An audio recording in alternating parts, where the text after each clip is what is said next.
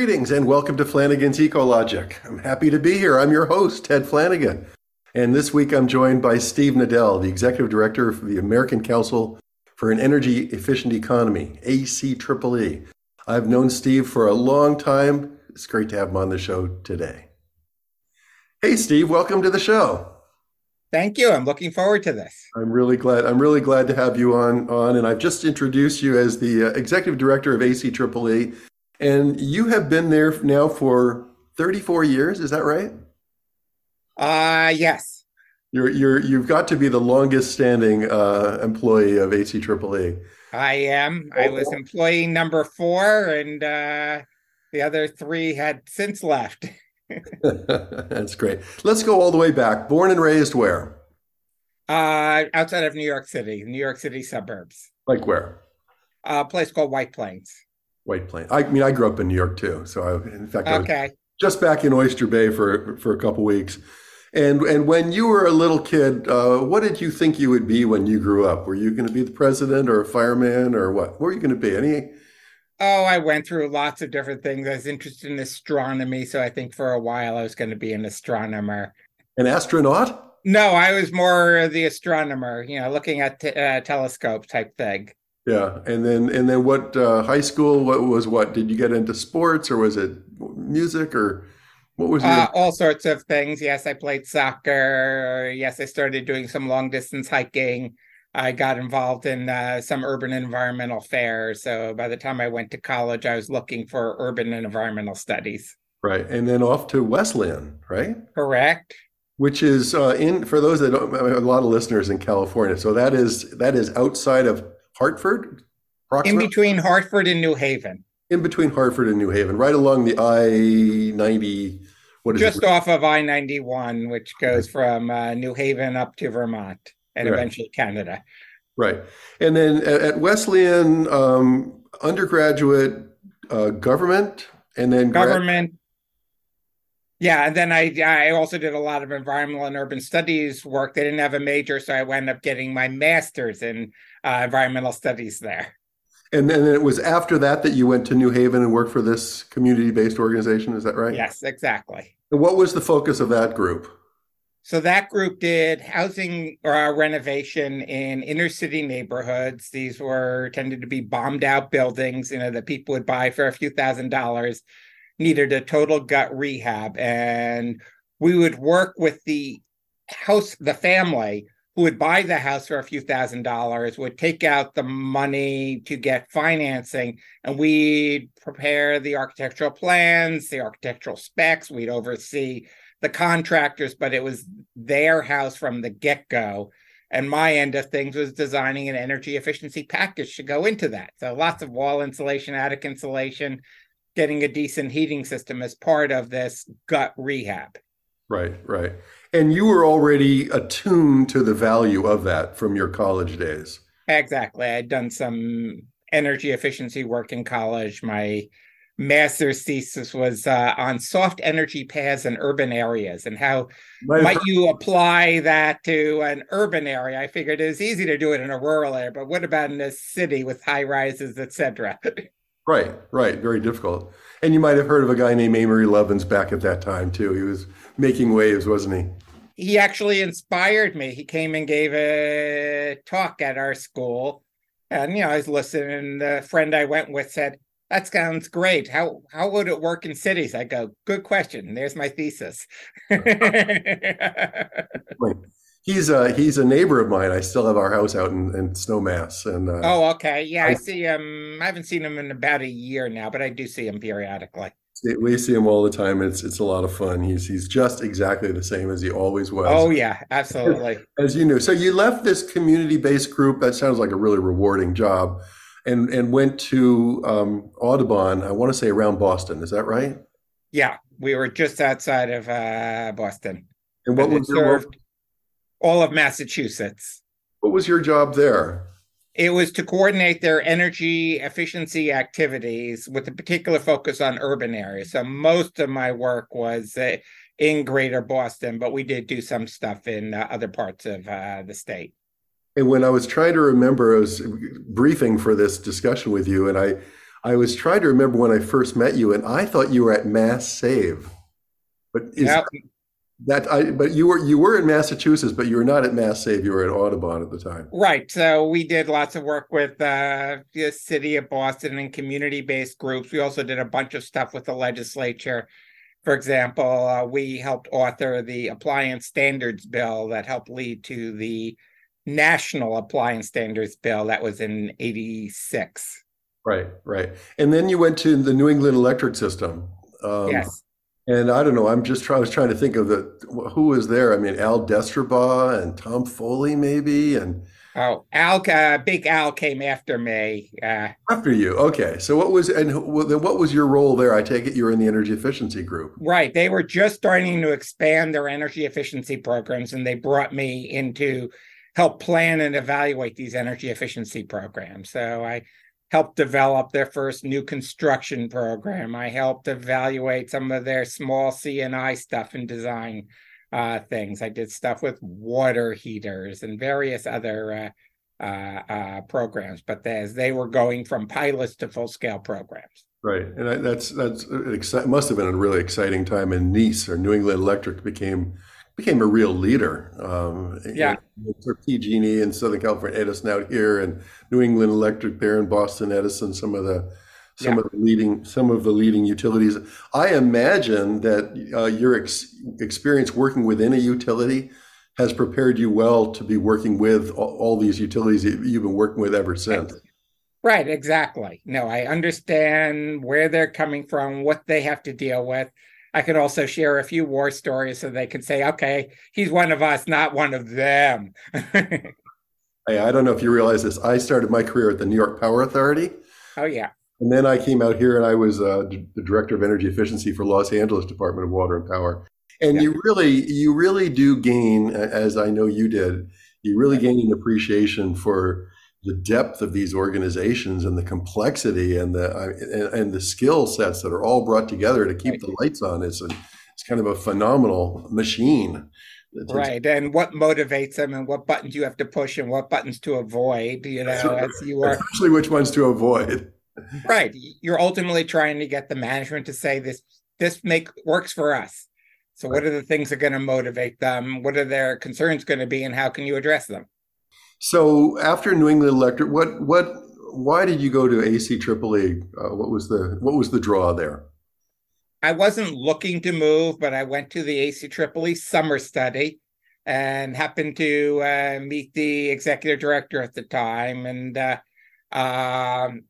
someone was trying to recruit me for another job. And he said, "Oh, if you're thinking of leaving, why don't you work for us?" So I interviewed with him, and I just like the idea of going national. I've been working just in Massachusetts and being able to work on a whole bunch of issues. If you're dealing at the state level, you're dealing with one company or one government.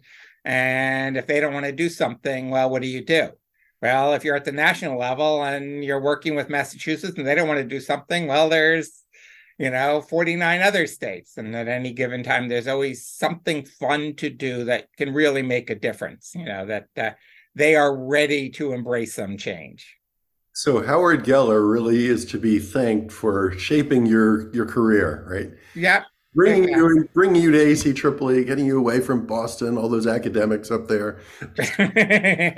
And then Right. Instead, I'm surrounded by Beltway bandits and all these government officials. take your pick, right? And you mentioned the summer study, and I wasn't going to talk about that, but ACEEE put on, and I guess is still putting on every other summer, Yeah. out at Pacific Grove at the Asilomar State Campground, I guess it's called there, or State Conference Facility. But it's just a fantastic conference. I went several times. People from all over the world would come for 4 or 5 or 6 days, and what incredible networking that took place. And No. it's still going strong. Oh, it's still going strong. We had more than 1,000 people last year. Just coming off of COVID. But yes, even before I joined ACEEE, it was always the one conference I really wanted to go to. I'd always save my best paper topics to submit because my previous employers would generally send me as long as I had a paper accepted. So that was the trick. Right. Yes. For many of us, for many of us. So talk about ACEEE. I know it was founded before you got there, but what was its earliest mission? And then we'll talk sort of about how the mission is advanced today. Right. So ACEEE helps advance energy efficiency programs, policies, technologies. Originally, it was primarily a research organization. We'd produce reports on various energy efficiency topics, but reports that would really have application in the real world and not just to sit on shelves. But over the years, we continue to do a lot of research reports, but there's been increasing emphasis on policy adoption, technical assistance. How do we help people to adopt and implement programs and policies where the reports are a foundation, but that is just one of the things we do as opposed to the primary thing we do. Right. So if you had to sort of look back and or have a sort of look from above and think about what has ACEE's greatest contribution been? I mean, for me, Yeah, it's a lot of really good information, kind of easy access to yeah. information. But how would you answer that question? I would answer that question that our research, advocacy, and education really helped lead to some path-breaking changes. We were one of the first ones to talk about energy efficiency, demand side management, energy efficiency resource standards. We're now up to 26 states that have energy efficiency resource standards. We're spending roughly $8 billion a year on energy efficiency. I think we made significant contributions. Many other people did too. You talk about, we do a lot of work with Congress. So most of the appliance standards we helped enact, whether it was the 1987 law that added the original appliances and 92, 2005, 2007, and beyond. We're now more than 50 products, and just about all of them, our fingerprints are all over it. And then I would note, just to wrap that up, the Inflation Reduction Act, which people are doing. We were heavily involved with, including such things as the fact that some of the new construction, whether residential, commercial tax incentives go up to net zero. That was stuff we worked on. The homes program, the residential retrofit, other people also worked on that, but we were the ones who say, let's double the incentive for those who are low or moderate income, those types of things. Oh, the industrial provision, that was based on a proposal we had. That's, almost $6 billion for transformative new industrial processes. That was, by and large, our idea. That's great. That's great. And it's kind of a tough question, but do you think that solar has sort of stolen the spotlight from efficiency? I mean, I go back in the efficiency world a long time in the DSM days, and now solar is so sexy, I guess, is so visible. Is there has the renewable, have they sort of stolen the spotlight, or is there still adequate support and understanding of the core value of efficiency? Both. And in fact, I'd say very recently, there's even greater support coming. But yes, we've shared a lot of the spotlight with solar and other renewables. But we like to say they're like peanut butter and jelly. It's hard to do one without the other. Yes, you can put on solar onto a home or a building, but it will be more expensive if it's an inefficient building. And then if you need a battery backup, it's a larger battery. Is it going to have, what is this contributions going to be to peak demand, particularly as we start moving more toward winter peaks as people electrify? We need to really get those loads down, or else we're going to have to be building lots of power plants just to operate every 2 or 3 years when there's a polar vortex. So we see efficiency incredibly important to complement solar and other renewables, but also as a way to really get down the costs and demand as we electrify many end uses. Yeah, well, thank you for all those amazing accomplishments, and I really like this discussion of the peanut butter and jelly, and I would say the efficiency's got to precede the solar, and I'm largely in the solar business out here in California, and there's a lot of solar companies that are running around selling their wares, not talking about efficiency, and as consultants, we're always trying to make sure that coding order is clearer, because there is this excitement about solar and there's less excitement about relighting and doing Yeah. fantastic stuff that's going on right now with efficiency with LEDs and heat pumps and controls. And I mean, the Yeah. really continues to go kind of crazy in a good way, right? Yeah, exactly. No, there's a lot of need. You do efficiency, your house is going to be comfortable even when the power goes out. You're in California with all those what do they call them when they shut the power off because there's imminent fear of a fire or something. All those they call those PSPS events, public Yeah. safety power shutoff, which means that you're in a world of hurt because it could go on for a whole week, and the utilities are saying, well, there's high winds, Yeah. and so you're on your own. So good point that the more efficient a home is, the tighter it is, the more it will maintain its thermal temperature. Let's talk decarbonization. It's got to be a huge part of what you're up to now. Absolutely. All these buildings want to decarbonize, and so all of a sudden we're getting rid of natural gas or heating oils, and we're bringing in heat pumps, and we're jacking up the loads dramatically, right? Yes and no. Yes, we're bringing those in. Those are a form of energy efficiency because the heat pump is, quite a bit more efficient than even a condensing gas furnace. But yes, we do need to do the efficiency to keep those loads down.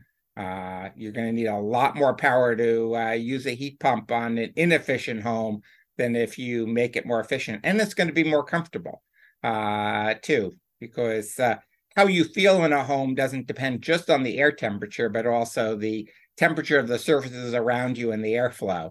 And so doing efficiency can make you more comfortable with the heat pump, particularly since the heat pump distribution air temperature is much lower. So you want to do other things to help improve comfort. So we see it as an efficiency as well as electrification as well as renewable as all three critical ingredients of decarbonization. And then you mentioned early off your works with weatherizing homes in and around New Haven and in Connecticut. And so, and you can see for new construction, you can see how a heat pump comes in and is already a super efficient device. I guess, Steve, I'm concerned about how do you go into the retrofit market, and not just residential, but especially the larger commercial buildings. How do we electrify those? And does efficiency become a really big piece of that equation? Yes, there are different approaches for different buildings. Yes, if you have a central heating system and you have central air conditioners, pretty easy to put in a heat pump the next time the central air needs to be replaced. But let's say you have a hot water boiler. In Europe, there's heat pumps, air to water heat pumps that will heat the water that can just be distributed via the hot water radiators, not via the steam radiators. But the average American home, the radiators are designed for 160-degree water. Those heat pumps will produce 140-degree water. So you need to weatherize the home to cut the heat loss down so you get enough heat with 140-degree water circulating through those radiators and not 160. Yeah. And then in commercial buildings, whether it's rooftop heat pump systems, variable refrigerant flow systems, which are effectively large mini splits, or there are chiller size systems that are heat pumps that you can install. And there's different reasons to do different systems in different buildings, but they all are going to play a role. You sound very optimistic. I am. I'm an eternal optimist. I am too. I share that with you. You are. Now, how about electric mobility? Because when I think of the building sector right now that you're so involved with, I think that we're decarbonizing. We're trying to get rid of all of our fossil fuels. So we're basically adding to the grid. Even though we're doing it efficiently, we're adding to the load to the grid. And then you got people like me driving electric vehicles, and then you're adding that load as well. Is ACEEE involved with that? Yeah, we are quite heavily involved in electric vehicles, some on the passenger vehicles. We primarily focus on how do you bring these vehicles to more disadvantaged areas. Because so many other people are working on how do you bring it to, Marin County or something like that. Right. But we also are doing a lot of work on more medium and heavy duty vehicles, which are more of a challenge. But we now have several manufacturers that are producing electric 18-wheelers. And we've been working on that. One of the things we contributed to in the Inflation Reduction Act is the first ever incentive, federal tax incentive for medium and heavy duty electric and fuel cell vehicles. So That's awesome. I've heard through the grapevine, I haven't talked to him, but I heard when Elon Musk heard about that, he says, okay, we really have to make this Tesla Semi a product we can sell as opposed to something we just tout, and it's always a year or two away. Right. It was like 4 or 5 years from the time that they introduced it to now when they're really rolling them out. I guess now Right. Frito-Lay's has a bunch of trucks. But Right. Steve, But let me just follow up with that for a second. But we get involved in some of the trickier issues. Uh, if for cars, the cars are distributed enough that most of them will get charged overnight, that there will be gradual increases in load, but it's not going to be a sudden increase by and large. But with the trucks, where you have a fleet and all of a sudden you need to charge, 10 18 wheelers or 50 18 wheelers, we are talking tens of megawatts per. And we're encouraging utilities to pay attention to distribution planning, to understand where the fleets are, where the truck stops are, and where they really are going to need 10, 20, 40 megawatts of load at a particular point. As a rough rule of thumb, if you have 20 megawatts or more, you need a new substation. So this is not just, run an extension cord. This is major distribution work. yeah, it's a good point. And I guess a household charger, like my household charger, is 7 kW, whereas we're working with a school district and we have an electric fleet down there, down near San Diego, and the chargers are 100 kW. So you start simultaneously powering those babies up. And like you're saying, you got significant load. I wanted to go back. The 18 wheelers are 1 to 2 megawatts a pop. Ouch. That's it. There you go. There you go. Let's talk just for a moment about the disadvantaged areas. I just heard this term recently. It's probably old hat to you, like this notion of a charging desert, kind of like a food desert where there's no supermarkets, a charging desert where there's no chargers. But what are the ways that, and that's in part because in a lot of lower income neighborhoods, people don't have their own garage, their own parking spot. They're using public parking or they're using a garage with common spaces. But what are some of the ways that you see accelerating the adoption of EVs with lower income customers? Right. I mean, a couple of things. One, we have some of these federal dollars for charging, state dollars in some places. We need to make sure they serve all neighborhoods, and particularly neighborhoods that are, as you say, charging deserts. Likewise, utilities are investing in chargers, and they should invest in these neighborhoods. I say particularly multifamily is a good thing for them to concentrate on, because there's a building, maybe a parking lot or garage with 50, 100 spaces, and make sure that some of them have chargers. We see Uber and Lyft drivers as a critical early market. These people, by and large, are not super wealthy. It's a working wage, but they tend to live in lower rent areas, and you need chargers for them if, people like Uber and Lyft are pledging, oh, yeah, we're going to electrify. But you have to make sure it works for your current drivers. Makes total sense.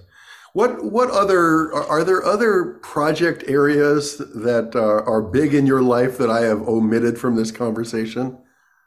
Yes, let me talk about industry for a second, where we like the tough things. Homes are relatively easy, and yes, we do some stuff at homes, but 18 wheelers or industry is another area that we've been concentrating in more lately.